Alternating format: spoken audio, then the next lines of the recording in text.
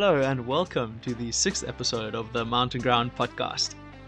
And tonight it's myself, Nicolette, and Pieter discussing expectations when out in the mountains. You know, what expectations do you put on yourself, and just realistic expectations when heading out into the mountains. And to tie in with that, Pieter is going to tell us a bit about his last race that he did in Ireland, a proper mountain race.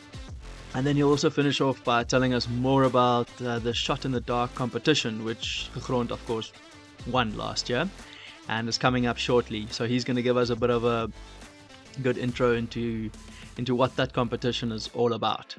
But to start this episode off, we are going to answer a few questions of what we left open last week, where we brought up the topic of how much caffeine is actually in a shot of coffee. So Pieter has done his homework, and I'm going to hand over to him, and he's going to brief us on that. Pieter, you're up. Yeah, thanks, Pierre. Nicolette, always like to have a chat with you guys. It's like as Pierre said last week, we chatted about caffeine, and one of the questions, Nicolette, that you had was in terms of how much caffeine is in a cup of coffee. And initially I thought I'd go back and try and determine what the caffeine content per gram of coffee is, but you know, it's an interesting topic. I couldn't find one answer to this question. Basically, what it boils down to is, firstly, what varietal coffee it is that you're actually using, or species of coffee. So if it's Robusta or Arabica. So if it's Robusta, usually the caffeine content is about double that of Robusta is usually double the content of Arabica. So that is a given. But when it actually comes to within like Arabica coffees, what the caffeine content per gram of coffee, it just varies so substantially. So there's not really a measurement where you can say 1 gram of coffee is equal to that amount of milligrams of caffeine. Generally, like it can range from say 30 milligrams of caffeine per cup of coffee to 300 milligrams of caffeine per cup of coffee. It depends all on the method of brewing that you're using. You know, if you do something like a cold brew coffee, it can be really high, or if it's just like a quick, there's so many variables. I know a lot of the reading that I did showed that generally a cup of coffee might have, like 95 to 100 milligrams of coffee, but caffeine in a cup of coffee. But like I said, it quite varies in terms of your preparation method. So yeah, I think that's basically what I came back with for this week. I'm not sure if I'm going to get a gold star on that one, but that's the literature out there. That's the literature out there. So I'm not going to argue with them. Yeah, that's really interesting. Actually, that I had no idea that a different blend of, or a different bean, a different origin will have a different amount of caffeine. So that's quite interesting. And yeah, so yeah. Yeah, it's like, I mean, the origin might not have that. It's usually like you have Robusta and you have Arabica coffee. So that's the two type of species of coffee, if you can call it that. Usually the Robusta is very bitter. It's usually a very full body type of coffee, and it has the characteristics of being a very bitter coffee. And usually, like in Italian blends, they would usually use a lot of Robusta type of coffee, which is where you get that high caffeine content. So yeah, that's it. And that's basically what I. And with regards to Gegrond's coffee, do you guys offer versions or blends of either the Robusta or the Arabica in your range of coffees?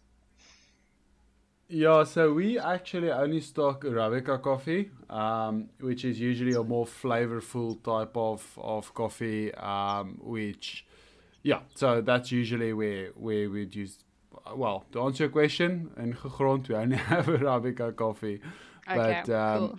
maybe in the future we'll look at doing a blend and adding a little bit of Robusta to get some nice body, like a full flavor body type of coffee. So, but yeah, that's all work in progress.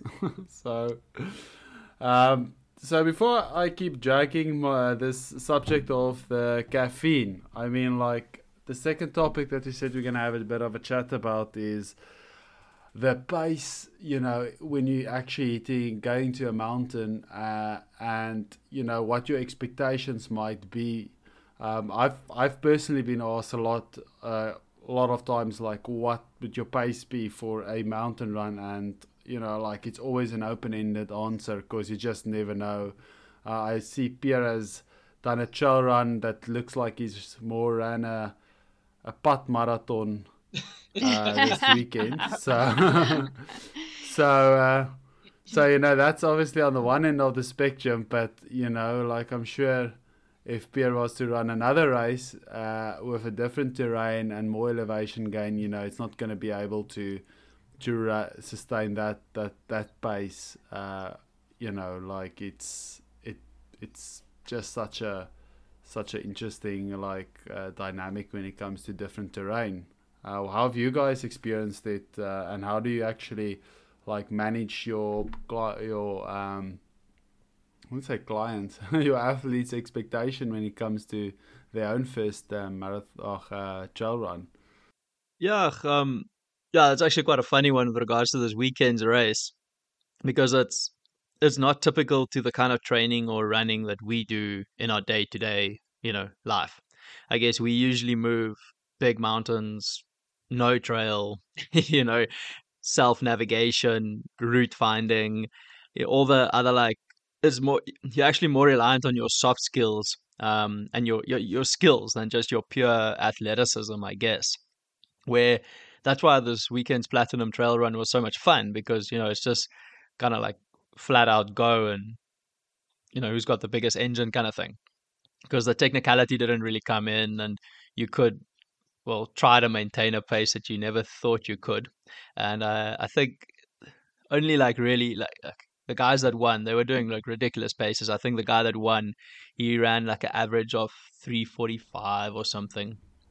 Just to give the listeners a little bit of insight into the Platinum Trail Run, it's we did the long version, which is a whole 24 kilometers out in the Magaliesberg at the Buffelspoort Dam.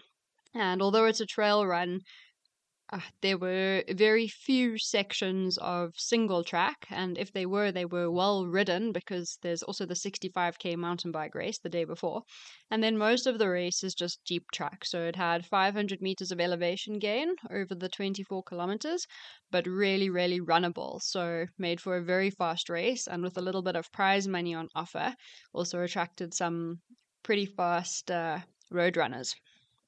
Yeah, and that is kind of where I want to go into the race that you did the other day, Seven Sisters in Ireland, which is proper mountain run again. So it's almost that's why I liked your analogy there with the Robusta and the Arabica coffee. Not one coffee is the same. It's not going to have gram for gram caffeine content. Same as, that's the beauty about trail running or mountain running or sky running or whatever form of trail running you're doing. It's not like a road run where every kilometer is equal to the next kilometer. So you can't set off at a certain pace and expect to maintain that for the whole race. So without going to go, I don't want to go further down this, because I really want to hear about your race that you did. So on that kind of note, can you just also explain to us your run at Seven Sisters, and what was the some sections obviously you could probably run quite fast, because I have actually, the first time I met you was at Wolverspreit, and I think you finished the 9k loop 5 minutes faster than I did, and you were bloody fast. So, but also I'm pretty sure during Seven Sisters you had really slow kilometers as well. So I would love to get some more insight into your race there. Yeah, I mean, it's like you say. I think one big learning curve for me, spending a bit of time in the mountains here in Ireland, is your underfoot. The surface under your foot, which tends to be quite soft and mucky and muddy.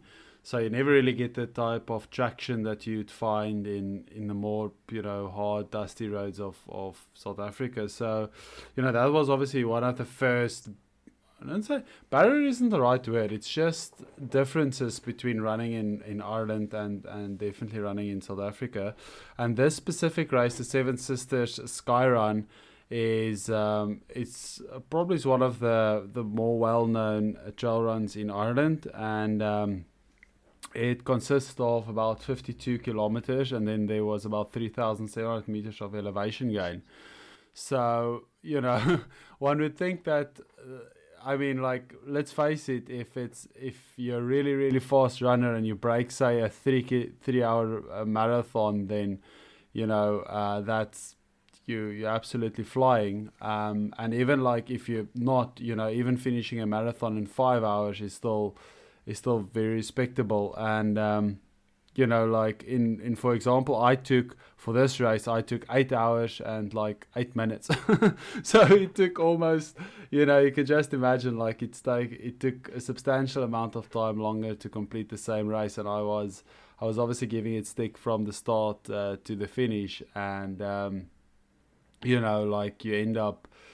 end up hiking a lot of the route. I mean, my average pace for that run was I think 9 minutes and 19 per kilometer, which is, I know I can run a lot faster on road, and but I was still putting in a lot of effort. I was exhausted by the time I reached the end. It wasn't a leisure day in the mountains. It was really hard going. So yeah, and again, like I said, that terrain was very mucky, ups and downs, and there was even some rocky sections, which to some extent I was a bit relieved because that gave you a little bit of a foothold. But yeah, so but it was good fun. It was all in all, I think it was great fun. It was that authentic felt running experience. Just felt a bit like a little kid in mud. I looked like a kid in mud by the time I finished. There's mud all over me, not only over my legs. I think I was one of the few competitors that actually had mud on my face as well. so yeah. Yeah, not so much felt running, but fell running. I guess that's what you have to learn over there. It's all about the bog and the moisture in the ground. But look, it sounds like a lot of fun, Pieter. And just for interest's sake, because I think you did quite well, what was your position overall? So for that race, I came 7th overall. I think there was, I can't remember if there was 150 or 200 participants in the 55, and I think there was about 700 for the shorter distance and the longer distance events. So, well I'm happy with the effort. Doing South Africa proud, eh? Top 10. Next year, top 5 or podium, eh? Yeah, well, the sad part is that they didn't even put my South African flag next to my name. They put an Irish flag. So what's the... Did you lodge a complaint? Well, yeah, I wanted to finish. I wanted to actually go to the organizer and say, look, I really enjoy Ireland and I love the people, but my passport still says South Africa. so no, but that's fantastic and well done. Yeah, good job with that one. And thanks, guys. Yeah, very relevant to what I want to touch on today is, and you asked earlier, how do we manage the expectations of pace with our athletes, a lot of whom are training for specific mountain races or tough trail runs. And here, the elevation plays a very big role, and also the terrain that you're running on. So in the Drakensberg specifically, and this year, it has been an extremely wet summer and rainy season. So the escarpment itself has, imagine it's pretty much like Ireland or the UK when it's wet. It's just been a bog.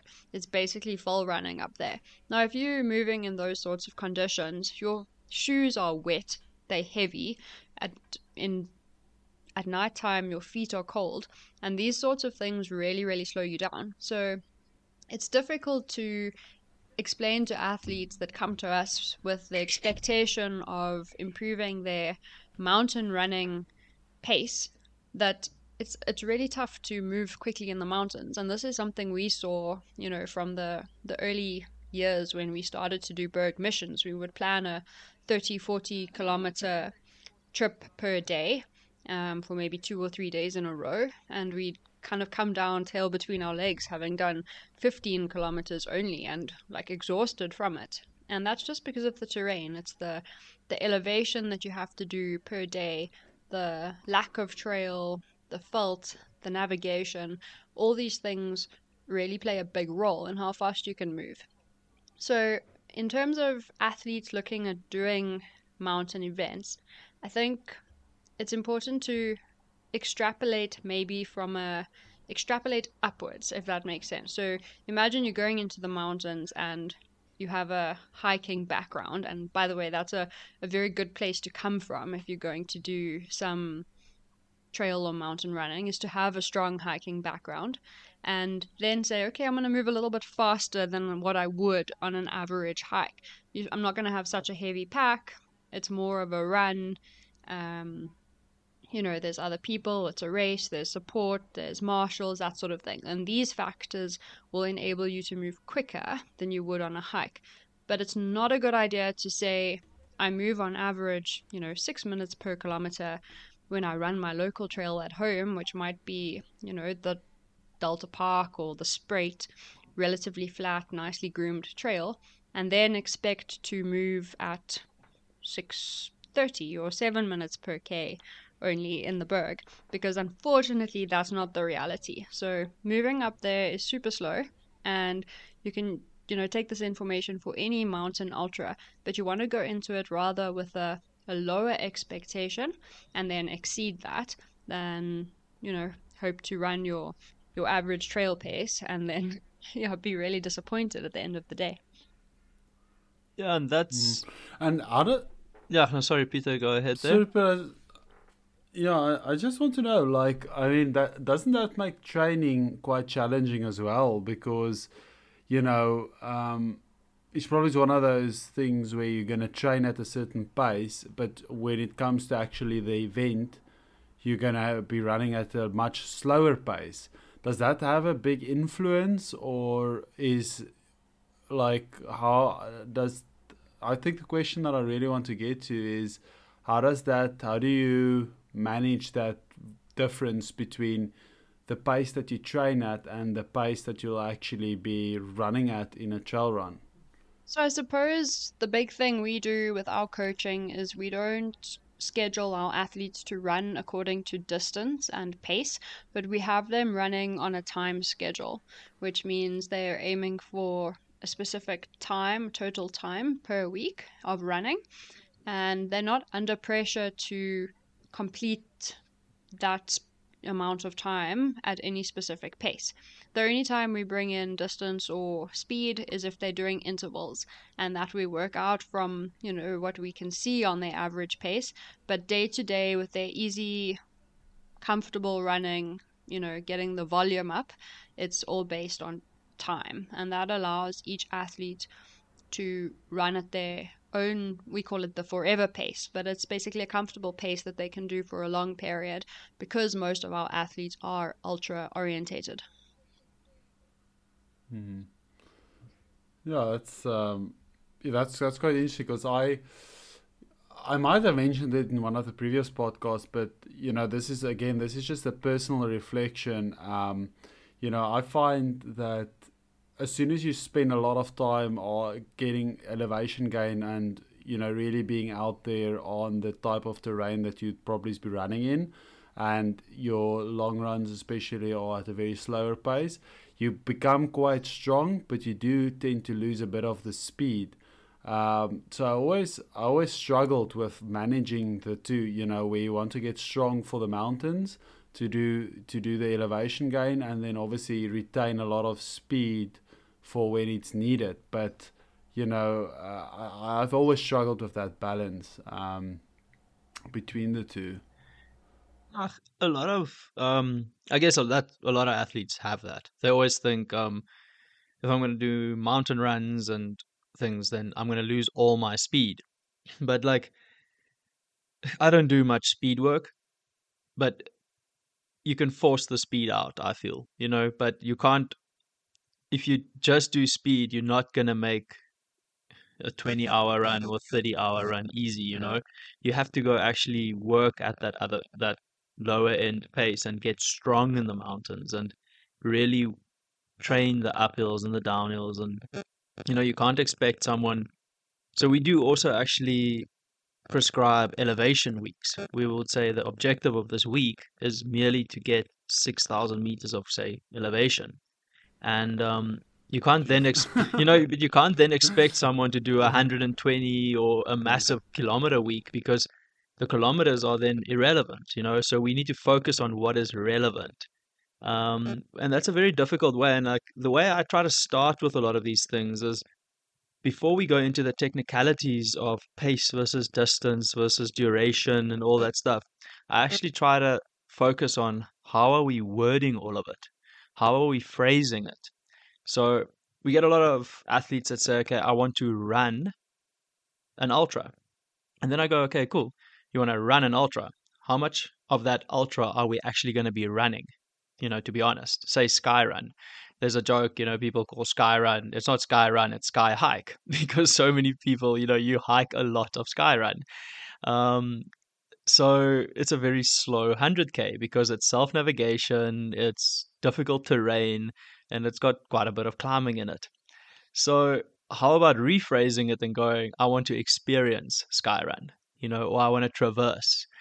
I try to the word association for me is very powerful, because what I found is a lot of people go, I went for this run and I ended up walking 50% of it, so I feel like a failure. And I'm like, no, that's part of ultra running, that's part of trail and mountain running, is to walk. But let's call it hiking or power hiking. And by changing your mindset and positive connotations to certain words and not having negative connotations to certain words, actually then improves performance. Because on a long ultra run, it's not about your top end speed. If, say, Pieter, you can do 4 minutes a K and I can only do 4 minutes 15 a K, well, I'm only losing 15 seconds on you. But if you blow up at kilometer 80 and sit under a tree and have a bit of a nap, and you have a 35-minute kilometer, because that is realistic, I have done it before at Skyrun, you lose a lot of time if I can just do that same kilometer in, say, 15 minutes, because I was just walking all the time or hiking all the time. So it's very important to also then decide what are you training for, specifically conditioning your body for it, going into the mountains, doing training at that pace, because training for an ultra is quite different, because it's really weird. If you training for a marathon, you're always going to be training at quite a fastest pace, or for a 20K, where you train at a high-ish pace, or your easy runs are really easy and your race pace is really fast, so you might be training at 5 minutes a kilometer, but your race pace is 4:30. Then you get to, say, training for a race like Skyrun, where your training runs are being done at 6 minutes a K, but your racing average is going to be like 7 minutes a K. So it's quite weird that your racing pace is slower than your actual training pace. And that is just some of the small differences when it comes to, it's almost the art of ultra running coming in. And it's not just science. Yes, there's a lot of science, but it's also the art of ultra running. So that's where I always try to focus heavily on, don't allow anyone else to place expectations on you, and don't place unrealistic expectations on yourself. So don't go think you're going to go run 100% of, say, Skyrun or whatever race. Acknowledge the fact that you might have to walk, and if you're gonna ever have to walk, well, why not also then train how to walk really fast? And let's call it power hiking. It feels much better to power hike than to walk. Yeah, I think would that then mean, say for example you do a few hikes, would that translate to or transfer into basically a good trail run, or are the two a bit too far remote from one another? I guess it depends. So I've done quite a bit of guiding lately, especially in the Drakensberg, and it's been with a big 75-liter pack, and the weather's been quite rough. Yeah, we've had 4 snowstorms already in the Berg, and it's only the 7th of June. So I've been packing a lot of extra gear and handing out gloves and handing out extra layers to some of the clients. And, having that heavy pack on my back, I could really feel for the first time I'm quite strong on the ups. And I'm not as conditioned, say, from the running point of view, but on the climbs and the descents, I've become quite conditioned just because heavy pack, going up and down a lot, hiking at a decent pace. So there's probably validity in that, where hiking with a heavy pack, it's like weight training, I guess. So there's definitely validity in the fact that hiking will make you strong. And you also look at some of there's a couple of American ultra runners where they actually come from a through hiking background, where they actually just spent 5 or 10 years originally, like just hiking the Appalachian Trail or the Pacific Crest Trail, and just through hiking it completely. And then they became runners, and then they became really good ultra runners, because the pace of hiking wasn't that much different from the ultra running, 100 miler, 200 miler kind of pace. So where I guess if you're a collegiate athlete and you're used to, smashing really hard and fast short runs, it's going to be difficult to accept, first of all, the fact that you are going to have to walk a lot, and you aren't always going to be at that really nice, feeling good leg turnover pace. Yeah, that's very interesting because, yeah, I can, I guess, looking back, I can partly relate with it. And it does ask the question when it comes to training for ultra, getting that self-awareness where you have a good understanding of what your perceived effort is, because I guess what comes with the terrain is also a bit of a variance in terms of what you perceive as being a good or bad effort. And it's like you said at the beginning of this podcast or at the beginning of this discussion is, if you're going to target certain perimeters or splits or, pace, then I guess you're going to lose track of what your perceived effort is, which might be a lot more, although you're running slower, and, you might end up burning a lot of those candles quite early on in a race. And, you might get those nice pictures at the front for the first kilometer. Your TV time. Which is, I watched the guy the other day, and then it's like these breakaways where you get this guy, he's not gonna finish, but he has all this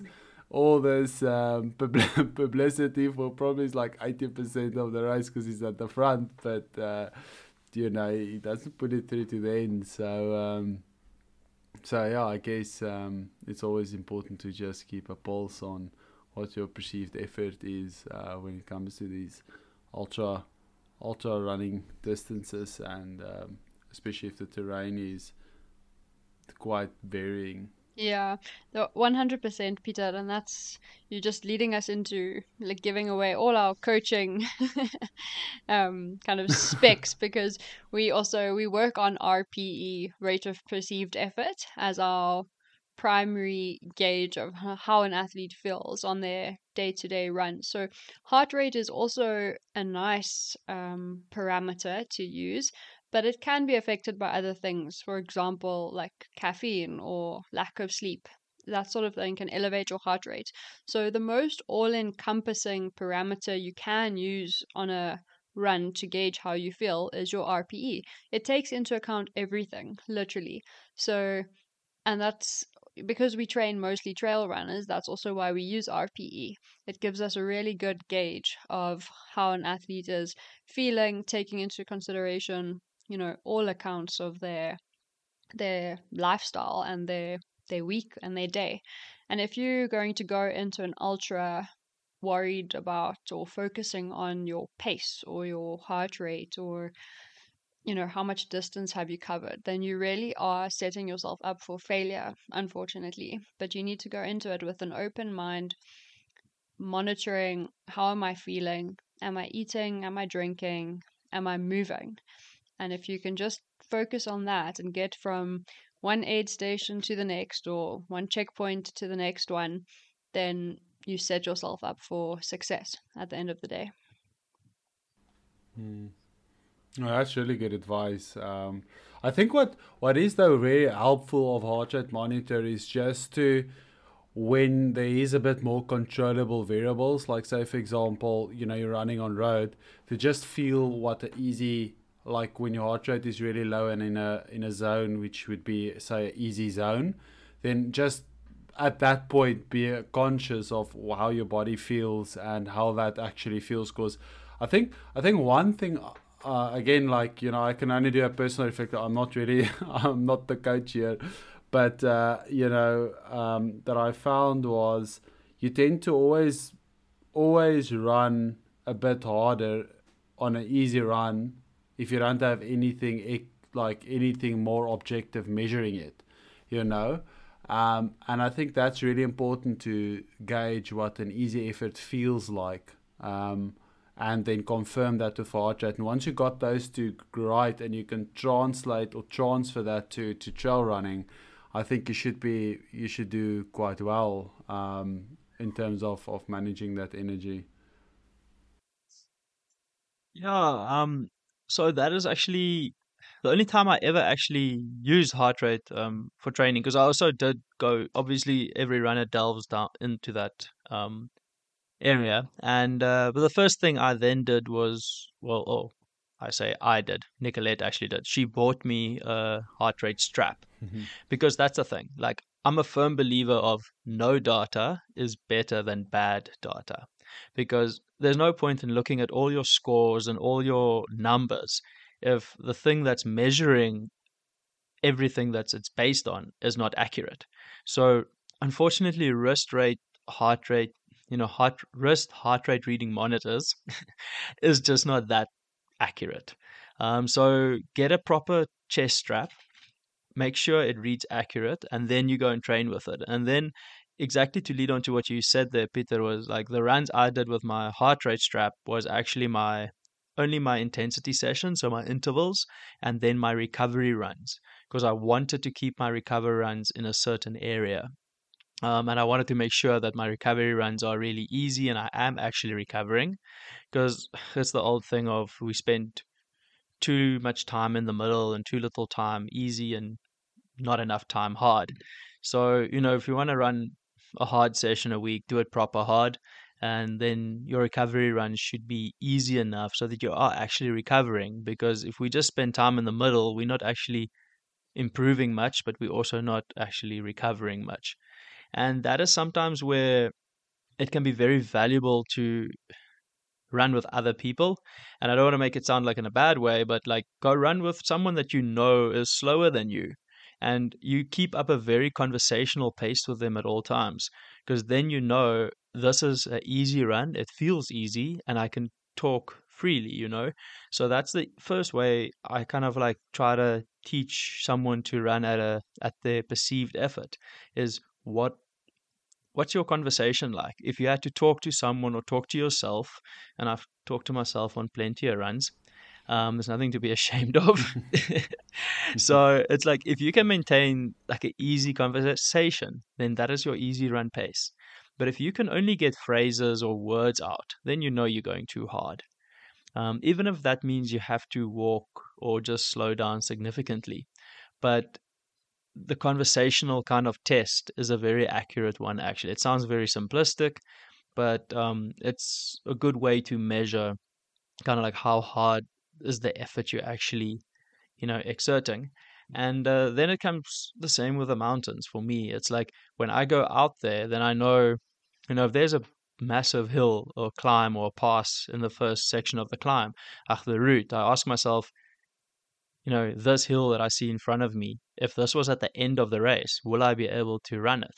And if the answer is like no, or I don't know, then well, I don't run it. I just hike it, and you just keep that mentality. And if you are at the end and you have extra energy left, well, then go smash it. You're probably going to overtake people then, but you just don't want to be forced to have to slow down significantly. You rather want to choose to slow down or speed up. And that's also where it comes to, when you do look at the weather or the weather affects you in the high mountains, that's also where your expected pace comes down quite a lot. Because, to say like that previous Grand Traverse camp that we were hosting, we had to take extra gear. So I decided I'm going to get out, buy myself and Nicolette the Black Diamond Recon mitts. And I don't think anyone in South Africa actually uses mitts. But I just said, no, we're not going into the mountains again with weather like this and not have proper protection for our hands. Because I'm just tired of losing feeling in my hands, in my fingers, because now you can't do your laces, you can't do your zips. And to be honest, if we are there in a guiding capacity, so we need to be able to look after other people. We need to be able to get food out for them or get their gear out, or just we can't afford to lose our feeling in our fingers, basically. So, and yes, these mitts weighed 3 times, not that much, but probably about 2.5 times what my gloves weigh. And I had soft shell gloves, but I know those gloves, your fingers are separated. If they get cold, they don't get warm again. Where these mitts were just amazing. We could put our hands in and they were heating up. But basically what I'm getting to is you're adding more weight to your pack if the weather is worse.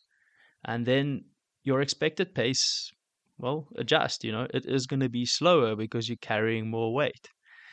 So these are all the things we take into account when we do go out into the mountains and we say, okay, cool, we plan a 30-kilometer route and we plan to do it in, say, 10 hours. Okay, but it's going to snow. Okay, so either you need to say we expect to do it in 12 hours, or we might need to cut the route down to 25 or 22 kilometers and then do it in 8 to 10 hours. So it's always managing that expectation and never like having your ego kind of override your decision. It's kind of like dissolve your ego and make realistic decisions and have realistic expectations.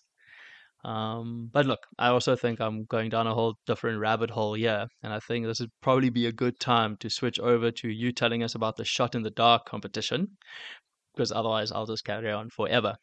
So, Gegrond last year, as I said in the intro, won the shot in the dark competition.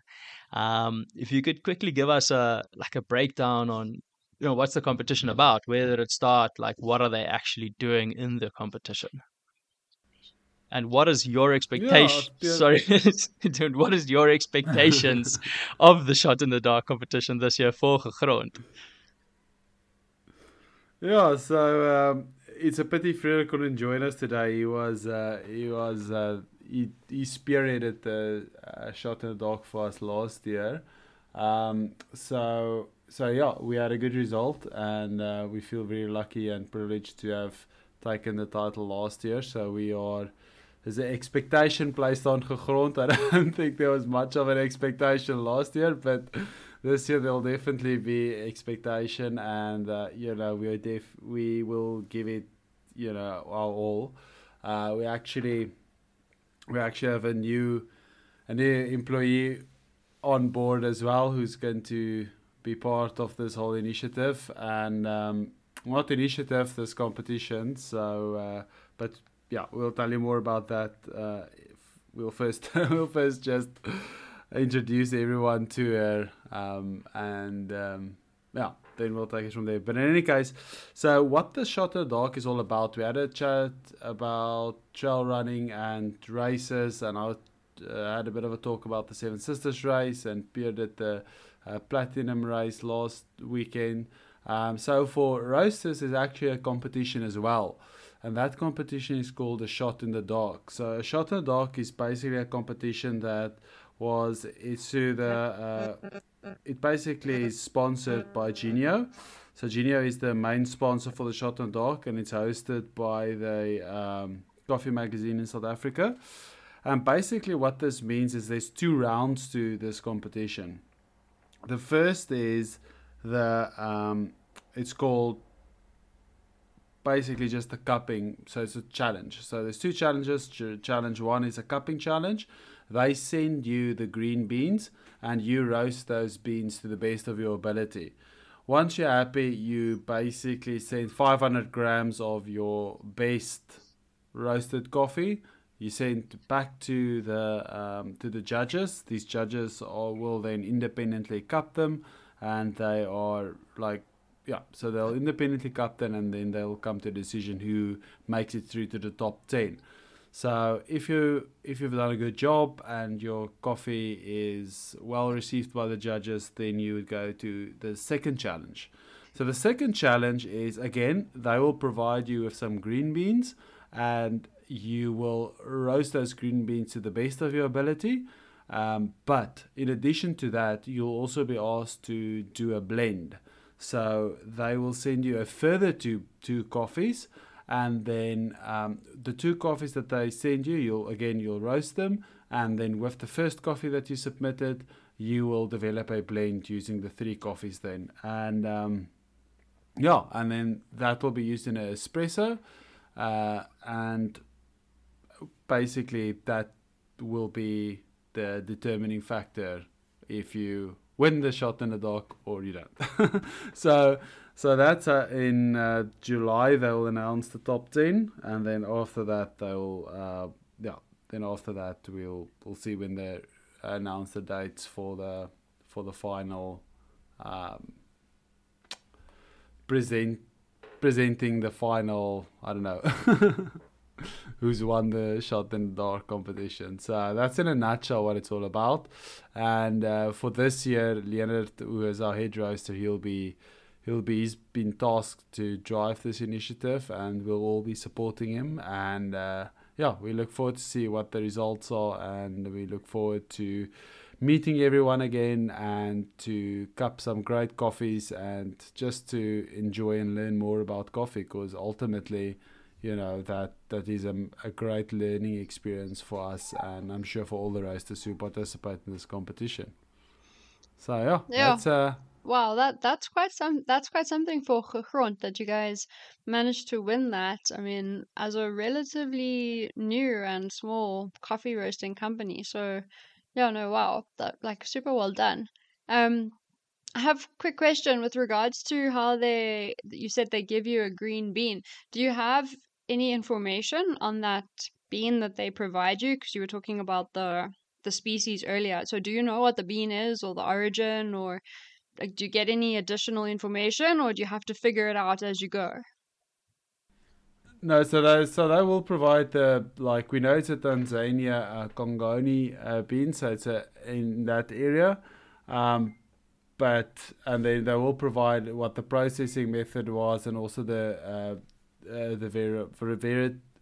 varietal of the coffee. But other than that, it's up to you to determine. You need to roast it, and then you need to describe the flavors and all the rest of it. So okay, so cool. So it's like you get a few clues, and then you must kind of go ahead with what you know and your personal experience. Exactly. So it is quite interesting. Sorry, Pieter, do they give you a limited amount of beans? Because obviously, do they give you a kilogram or 2 kgs or an unlimited amount? Because the more you roast, obviously, the more you can perfect your roast that you give them back. Because I know you said that you send them 500 grams back. But how much do they send you? Because the more you can practice, the better you can kind of get at it. Yeah, so there's different tiers that you can enter. So the first tier is basically you have 10 kilograms. The second tier is 20 kilograms, and the third tier is 40 kilograms of coffee.